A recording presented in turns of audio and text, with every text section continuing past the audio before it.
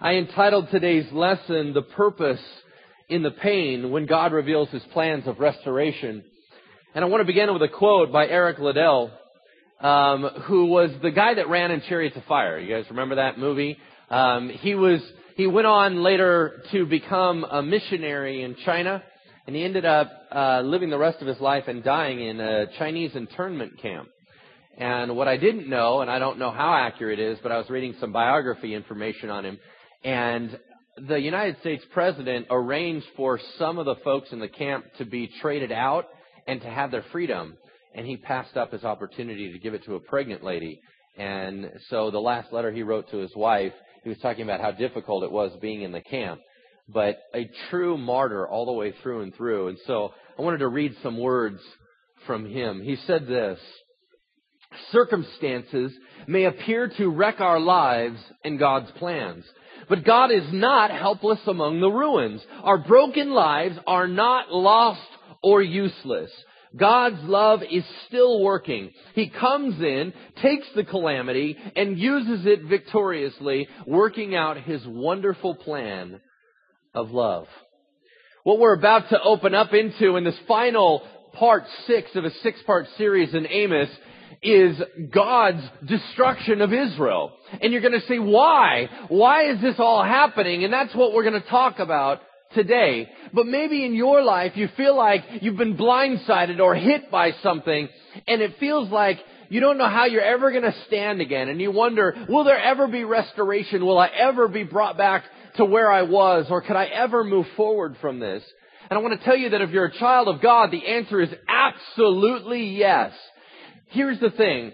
When you get hit by a terrible event in your life, and I don't care whether it's cancer or whether it's some disease of another sort, or let's say you just lose your job and you don't understand why, if something comes in and knocks your legs out from under you, you always wonder, was that God? Was that just me? Was that Satan? What was going on? Who just knocked me over? And you would think that in the Bible they would use a separate word, a different word, a total independent word or unique word that would say, this is when God knocks you over. This is when Satan knocks you over. There is no word like that. As a matter of fact, it's the same word for temptation than there is for trial. But what's interesting is the Bible says very clearly, when you are tempted, do not say that God is tempting me, for God tempts no one. So we understand that God does not tempt, but God does allow trial. What's the difference? The difference is motivation. The enemy, Satan, seeks to knock you down that you would be destroyed completely, annihilated. He seeks to tear you down that you would continue to plummet until you are ruined. He seeks to tear you down so that you will not rise again. God is the complete opposite. God will indeed tear you down for the purpose of growth. He will tear you down with the purpose of restoration. He will allow you to get your legs knocked out from under you so that you might rise to a higher level. He will consistently make sure that you will not die in that state. And when I say die, I'm talking about eternally. Because for some of us, the glory that we will receive with God is not seen on this side of life. It's seen on the other side.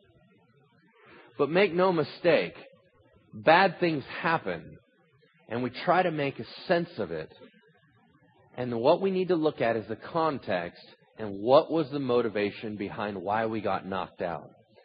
As we begin in Amos chapter 9, if you haven't turned there, please turn there, page 652. The Bible's handed to you. What we are opening up into is the tail end of a tirade of judgment that God has upon Israel. So we're going to read just a few verses at the beginning, then we'll pray for the word, and then we'll tear it apart and see what God has for us today. Let me just begin reading in Amos chapter 9, verse 1. It says this: "I saw the Lord standing by the altar, and He said, 'Strike the tops of the pillars so that the thresholds shake. Bring them down on the heads of all the people, and those who are left I will kill with a sword. No one will get away, none will escape.'" I encourage you to read that to your kids for devotion tonight. Let's pray. Heavenly Father, thank you for today. Thank you for an eye-opening experience with you to where we can engage with your word. And Lord, we can have a challenge and an encouragement. And Lord, that you wrap up this incredible book of prophecy, this incredible book through Amos with an amazing story of restoration, an amazing story of hope, an amazing story of love. And I just want to thank you, Father, for your graciousness, for your compassion, for your kindness. In Jesus' name we pray. Amen.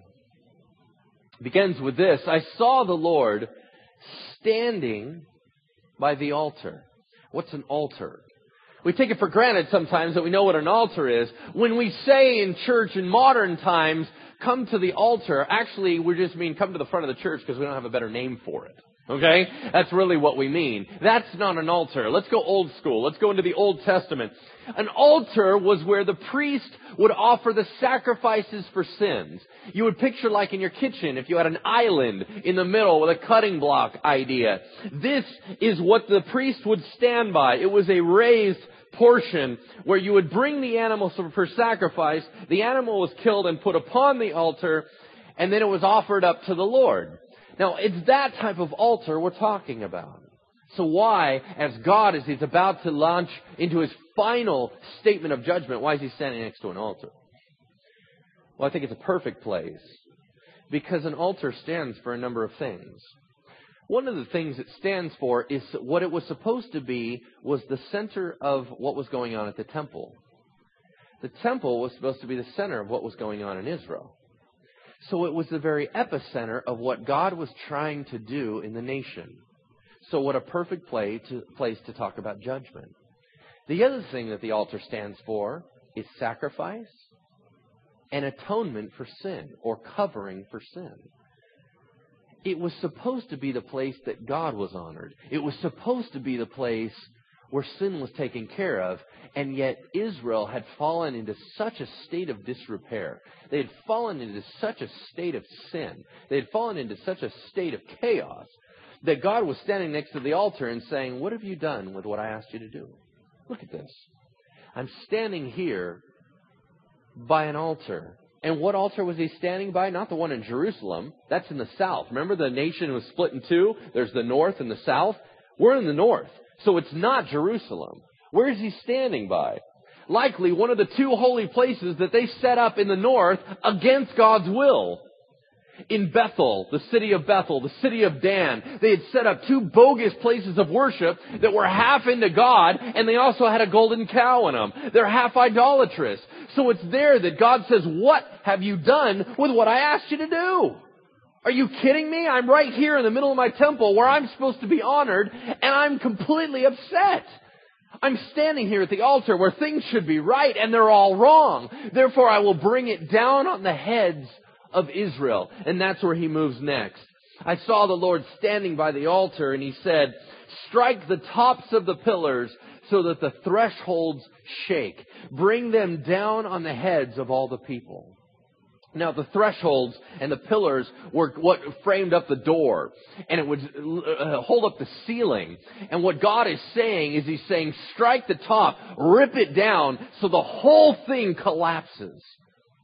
Now, how's he going to do that? Who's he talking to when he says strike it down? Is he talking to the angels? Is he talking to the commander of the army of God? Who's he talking to? Well, you find out that in 60 years' time, Assyria comes and knocks it down. So he's talking about using an enemy territory as his weapon. So he's telling them, strike the temple down and bring it down on the heads of the people. Who is it falling on? You got two choices of people in the temple. You either have worshipers or priests, right? Isn't that really who's supposed to be in the temple? If it's the worshipers, here's what I believe he's saying. It's falling on the heads of people that were worshiping wrongly. And he's saying, you want to construct your own religion. You want to make this up. You don't want to do it my way. You want to do it your way. You want to make up your own rules. You want to do your own thing. Then you know what's going to happen to that religion? It's going to fall in on itself and it's going to collapse upon the top of you. And I am the one that's going to knock it down. If it's the priest, then he's bringing down the whole thing on the heads of leadership. That he's saying, you should have been the one to hold the line. You should have been the one that sought after righteousness. You should have been the one that held it properly. And you didn't. Therefore, I will bring it down on your head. He said, once it falls down, those who are left I will kill with a sword, clearly through the Assyrian Empire. Not one will get away, none will escape. In order to explain how much people can't escape, he uses 5 examples to follow. He says this: though they dig down to the depths of Sheol. Sheol can also be referred to as the grave, to Hades, to hell. You can, whatever you want to use. He's saying, I don't care if you guys dig all the way to hell. I'll go down and I'll grab you and I will bring you back. From there my hand will take them. Though they climb up to the heavens, there I'll bring them down. Though they hide themselves on the top of Mount Carmel. That is the place where there was limestone caves to hide in. There was forests that you could hide in. He said, even there I will hunt them down and seize them. Though they hide from me at the bottom of the sea, there I will command Leviathan the serpent to rise up and bite them there. Though they are driven into exile by their enemies, there I will command the sword to slay them. I will fix my eyes upon them for evil and not for good. That's pretty extreme. What's he saying? He said, you remember that protective eye that I have on all of you? The reason why you guys sleep at night, Israel? The reason why I'm always looking over you and making sure that the enemies don't creep up on you without me knowing it? You remember that protective gaze? Now that same exact eyesight, that same exact perspective, I'm looking at you for your destruction. You can't escape me. You can't walk away. I see you and I'm taking you down. So let's revisit the issue. Why is God so mad at Israel? Well, let's do the obvious one first. Israel was corrupt. Israel was hurting other people. Israel was exploiting the poor. Not only were they not helping other nations, they were harming other nations. And they had completely imploded spiritually. They were doing it all wrong. They were selfish, they were mean, and they were nasty to the people around them. What would you call a parent that only raises dysfunctional, spoiled brats? Call that an unfit parent. If God allowed his kids to continue like that, what kind of parent would he be? Absolutely not. God said, no, my kids will not act like that. You will be shut down. You're not going to harm other people. You're not going to exploit the poor. You're not going to tear apart the needy. That's not happening in my house. So yes, I will stop you. That's the obvious reason. Second reason, the one I want to talk about today, is this. God takes the idea of stewardship very seriously. What is stewardship? Stewardship is when someone entrusts you with something and you're supposed to do it for them, right? So if you're a manager of a store, the owner has given you the stewardship over the store and they're going to hold you accountable for how you handle it. God takes that stuff really, really, really seriously. How do we know? Jesus told 2 parables, one in Matthew 25, one in Luke 19. And what he told was 2 stories that were very similar. So I'm just going to grab one of them as an example. A king was about to leave a country. And he took 3 of his servants and he says, hey guys, I'm going to take off. And I know you got some issues with me, but I'll tell you what, I'm going to entrust you each with something. I'm going to entrust the first guy with 5 gold talents. I'm going to entrust the second guy with 2. I'm going to entrust the third guy with 1. When I leave, here's your job, your task. Put it to work and earn me more money off what I just gave you. He says, everybody clear on that? Yes, he takes off. Comes back. Hey, what'd you do with what I gave you? The guy with 5. He said, step up. What do you got? He said, well, I had 5. I made 5. He said, nicely done. Excellent work.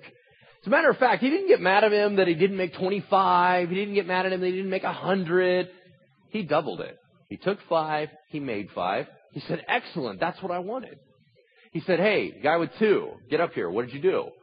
And he said, well, I made 2 more. He said, that's awesome. That's amazing. Excellent. Well done. You didn't need to make 5. You didn't need to make with the other guy. I gave you 2. You made 2. That's excellent. All right. 1 guy.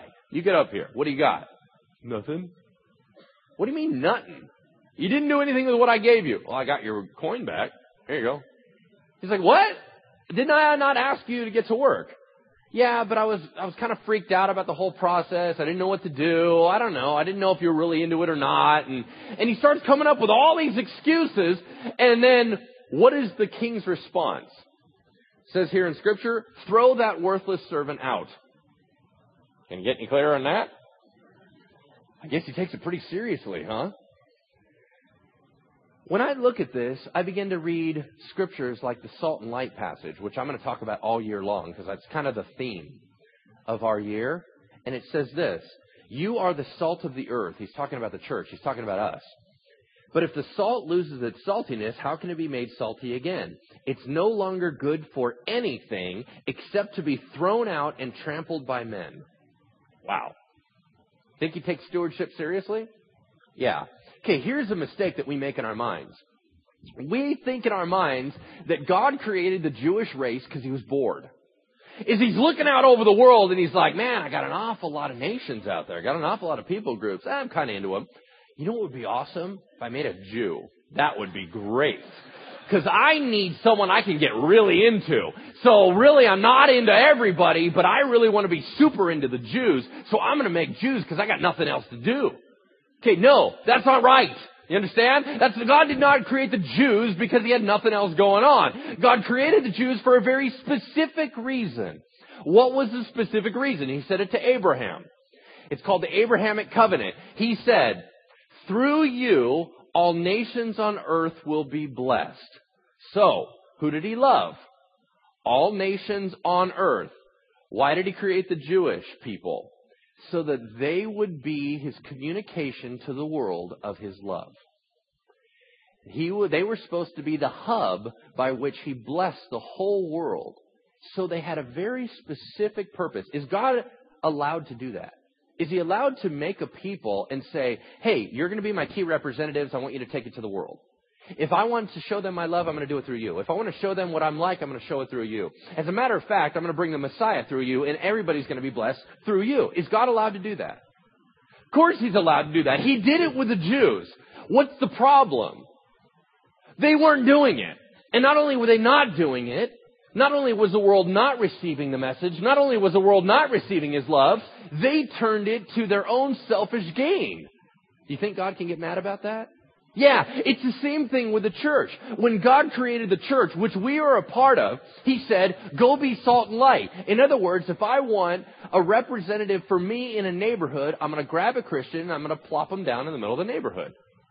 Now, you're supposed to spread the message and love on people and take care of them as if I was there myself. What if you don't do that?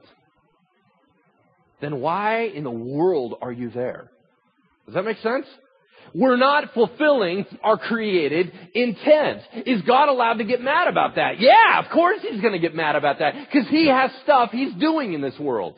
And people are dying, people are lonely, people are hurting, and God is in the business of mending hearts and changing lives and transforming the world. So he wants us to do the job he asked us to do. Well, Israel had completely turned it upside down. And they were not doing that. In this year of world impact, we're supposed to be doing that stuff. That's what we are here for. But what happens if you lose focus and get totally distracted and go off the deep end? What if you've gone totally selfish? What if you completely wandered the wrong way? What if you are completely dysfunctional? What's God going to do then? Well, if you're a kid of his, I'll tell you exactly what he's going to do. He's going to prune you. You guys know what pruning is?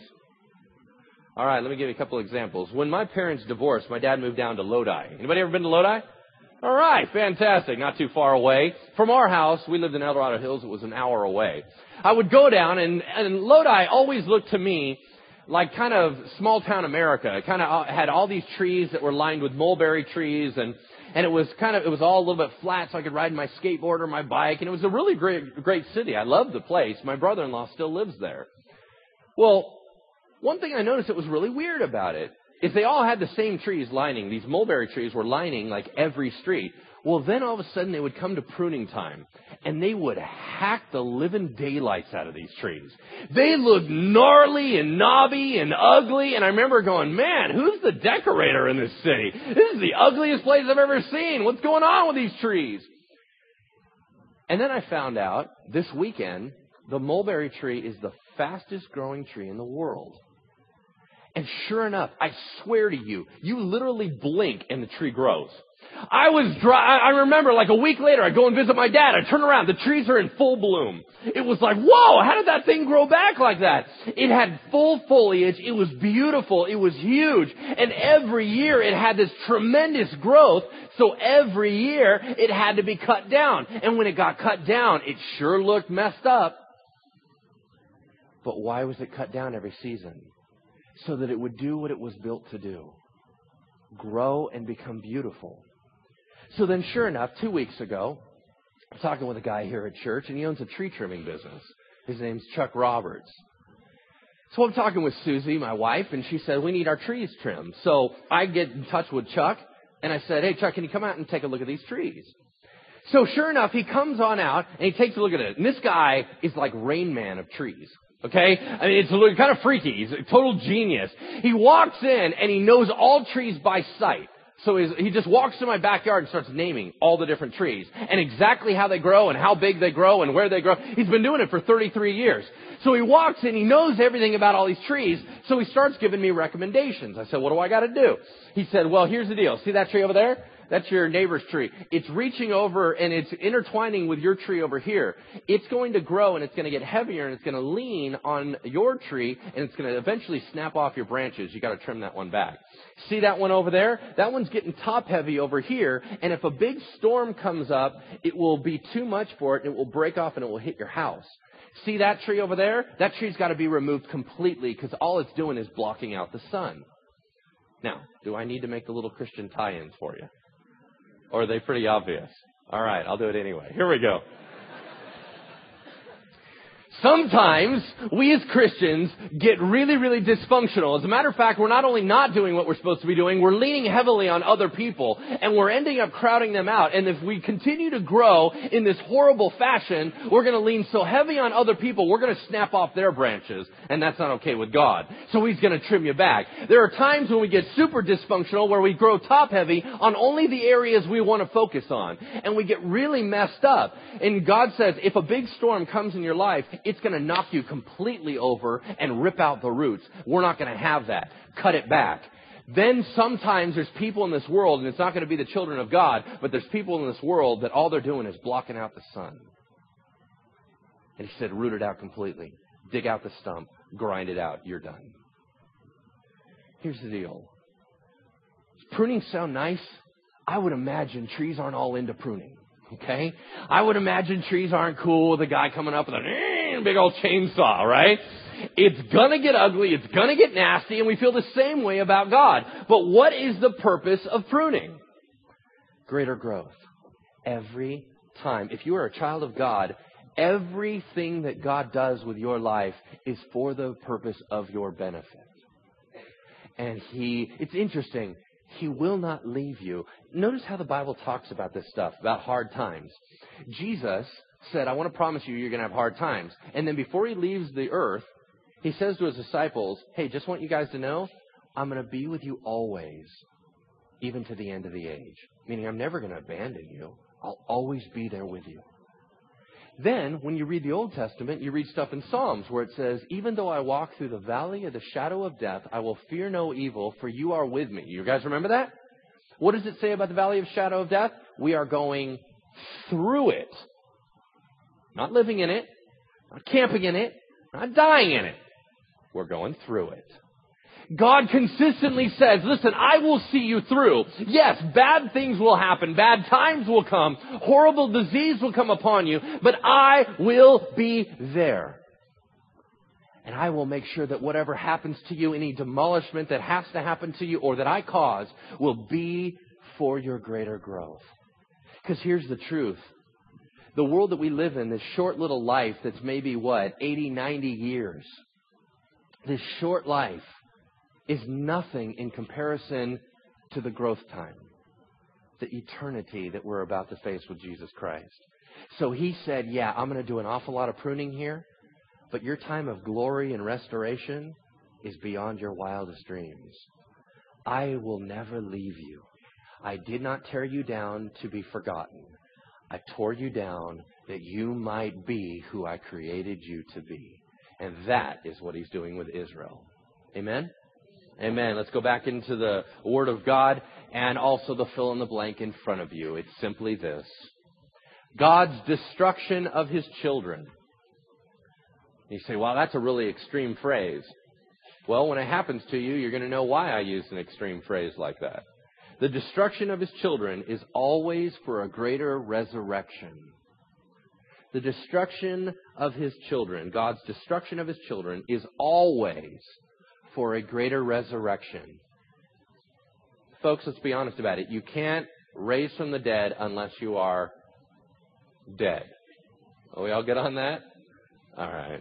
We move forward. Verse 5 in Amos chapter 9. It says this, the Lord Almighty is what the NIV says. That's a poor translation. A better translation is Yahweh, the Lord of hosts. Hosts means a bunch of people. Usually it's referring to an army. So what it actually is trying to paint a picture for you is Yahweh, the personal name of God, the King of the armies of God. It's actually trying to create a military view. So here he says, Yahweh, the commander of the army of God, he who touches the earth and it melts, all who live in it mourn. The whole land rises like the Nile and sinks like the river of Egypt. You guys remember last week I told you that the Nile literally raises 20 feet annually and lowers? It's actually an ebbing and flowing river. That's what he's talking about. He who builds his lofty palace in the heavens and sets its foundation on the earth, who calls for the waters of the sea and pours them out over the face of the land, Yahweh is his name. Okay, why is that in the Bible? Okay, God's been flying down the corridor of judgment for 9 chapters, and all of a sudden he stops and has a little mandolin and starts playing about how great God is. You're like, what? Where did that come from? I thought we were talking about death and destruction. Why did we suddenly add in, and God is good? Okay? What is that for? A lot of people believe it was a hymn. Here's why. Because God periodically stops Israel and he says, do you remember who you're messing with? I'm God.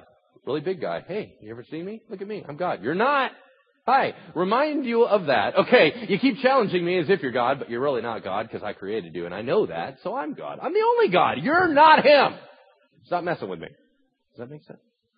I'm really big, you're really little, I will smush you. Okay. Then he has to correct their view of themselves in verse 7. Are not you Israelites the same to me as the Cushites? Who are the Cushites? They're the Nubians. Does that help? Nope, sure doesn't. Okay.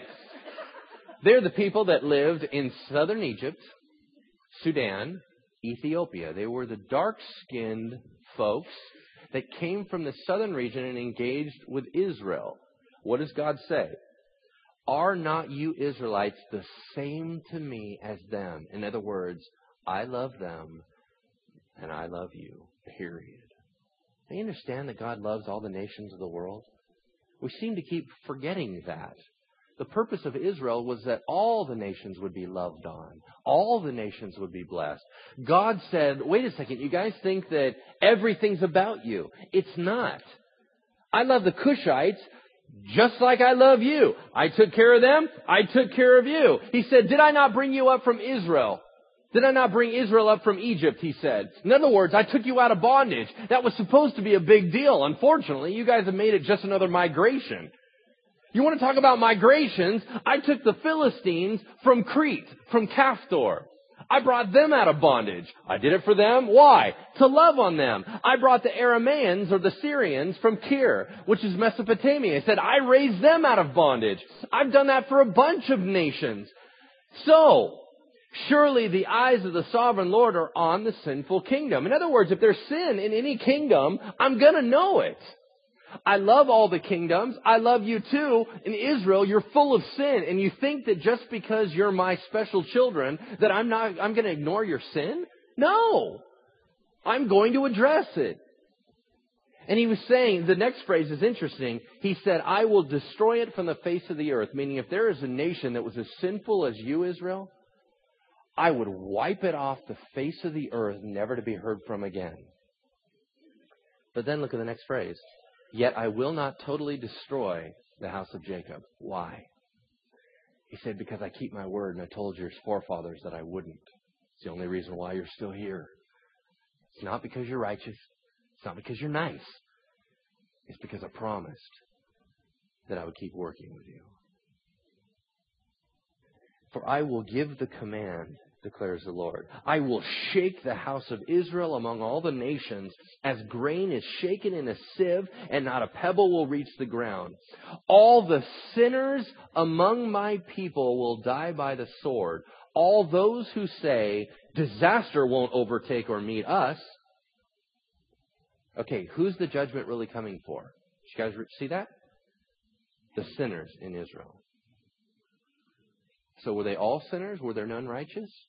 No, there were some. But 60 years after he says this, the Assyrian nation wipes out the whole nation and only leaves a little tiny remnant. Are you telling me that good guys got knocked over when the bad guys got taken out? That's exactly what I'm telling you. In other words, God's judgment is for the wicked alone. But there are consequences of their sin that ends up impacting the righteous. I don't know if that makes sense to you. God was coming and sweeping through to wipe out Israel's wicked, but in order to do so, he had to uproot the whole nation. Therefore, some good guys ended up getting blasted for the bad guy's sin. But he said, make no mistake, I'm not here to wipe out the innocent. I'm here to take out the sinners. They will die by the sword. And not just any sinners, but what was his last phrase? Those who say, disaster will not overtake, disaster will not meet us. What does that sound like? Sounds like arrogance to me, does it not? Let me ask you this. Who irritated Jesus the most on earth? Was it the people with tons of sin in their lives? No. Those are actually his buddies. Who did he have a problem with? The Pharisees. Who were the Pharisees? The religious arrogant. I mean, you got to really allow that to soak in. Who really bugs God? But the people that are like, it's not about me, whatever. And all this whole sinning thing, I don't have an issue with it. That's everybody else. And if God's going to come with judgment, it's got nothing to do with me. I'm going to be hanging out in my big house over here and doing my own thing. So all you can just go to hell. God's like, excuse me? What did you just say? Oh, you mean you're going to hell? Is that what you just said? Because you think you're going to escape my judgment. You think that's not about me. You think that this whole world, why do you keep thinking that the world revolves around you? Why is it all about you? No. You think that just because you're rich and wealthy and just because you think that everyone else thinks you're a big deal, that I think you're a big deal. You're not. And I will take you out. You think that you've got it all nailed down and that you are spiffy clean in your righteousness. You're not. You're a sinner just like everybody else. Quit faking it. Own up to it and be honest about it, because that's what my children do. But for those of you that are arrogant, I have a word for you. It's called disaster. And then all of a sudden in verse 11, there's a dramatic change. It's like you're flying a million miles an hour one direction, hairpin turn, you turn the opposite. It's so bizarre. It's so shocking that it threw some people when they were doing study of this book. But this is how he closes 9 chapters of judgment. It's this, verse 11. In that day, I will restore David's fallen tent. What day is he talking about? I'll tell you this, it hasn't happened yet. This is a future prophecy. This is a speaking of a future yet to come. In that day, what day? Well, probably the day that Jesus returns. In that day, I will restore David's fallen tent. Who's David? King David. David and Goliath. Remember that guy? The man after God's own heart? The guy that played the little harp? The guy that was a king? The guy that was a warrior? You guys all following that? David was their hallmark of their big dog. And he said, David's dynasty used to be really huge. I told him that through him the Messiah would come into the world. And I'm not breaking my promise. But do you guys realize what you've done with his dynasty? The nation ripped in two. You've made it a shambles. Now you got a north and a south. That was never my goal. You've made his dynasty reduce from a massive empire to a teeny little tent. The word used there for David's tent is a little lean-to you put up in the field to keep out of the rain. You put up some sticks and you lay some branches on it. He said, that's what you've reduced it to. But make no mistake, I'm not done with you. I will take that little tiny tent and I will make it into the greatest empire you've ever seen. In that day, I will restore David's fallen tent. I will repair its broken places. I will restore its ruins. I will build it as it used to be. Why? So that they may possess the remnant of Edom. That's another neighboring nation. And all the nations that bear my name, declares the Lord, who will do these things. What's his point? When I restore Israel, I will restore them back to what they were supposed to do. And their umbrella, by the Messiah reigning through the nation Israel, their umbrella will extend over all the nations on earth, and all nations on earth will be blessed. I will gather Gentiles from all over the world that will become my children because of the blessing of Israel. Gentiles will be grafted into the family of God, and indeed we've seen that that has been the case ever since Jesus arrived on the earth the first time. This passage is quoted by James about talking about how the Gentiles were going to become God's kids. The majority of us here are Gentiles in fulfillment, partially, of this type of prophecy. Because God has loved the whole world, and Israel was supposed to be that light, supposed to be that blessing, supposed to be that salt. So he says this: the days are coming, declares the Lord, when the reaper will be overtaken by the plowman and the planter by the one treading grapes. In other words, I'm going to bless you so incredibly that right when you get done clearing out a field with all the incredible harvest I gave you, it's already grown up again. You got to clear it all out again, and it grows up again. I will so abundantly bless you that what? New wine will drip from the mountains and flow from the hills. I will bring back my exiled people Israel. They will rebuild the ruined cities. They will live in them. They will plant vineyards and drink their wine. They will make gardens and eat their fruit. Does that sound like they're at peace? You don't build gardens when you're at war. I will plant Israel in their own land, never again to be uprooted from the land I have given them, says the Lord your God.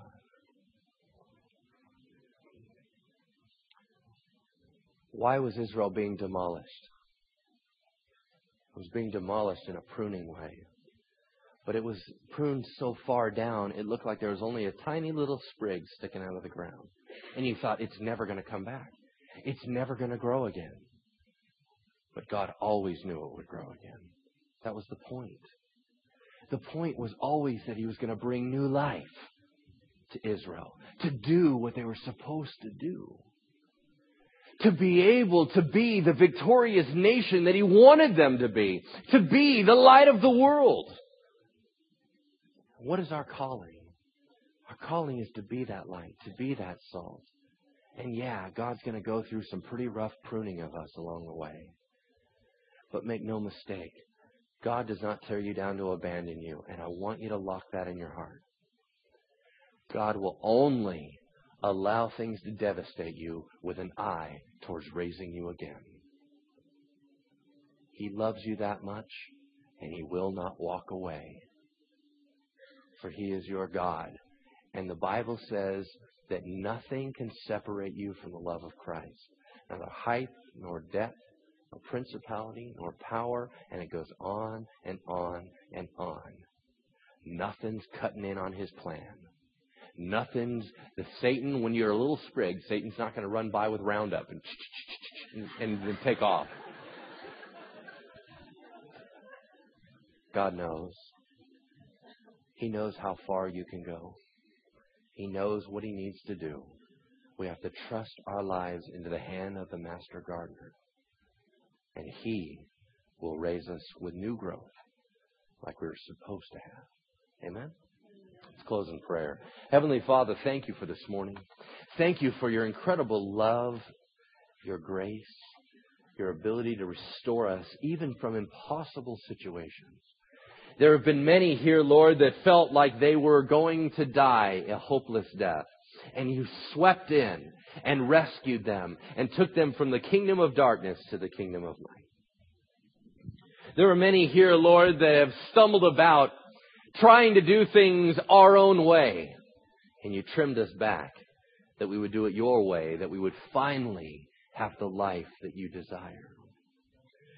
Lord, thank you for not abandoning us. Thank you for not leaving us. Thank you for your incredible promise that your children are so near to your heart that you will be with us always, even to the end of the age. In Jesus' name we pray. Amen.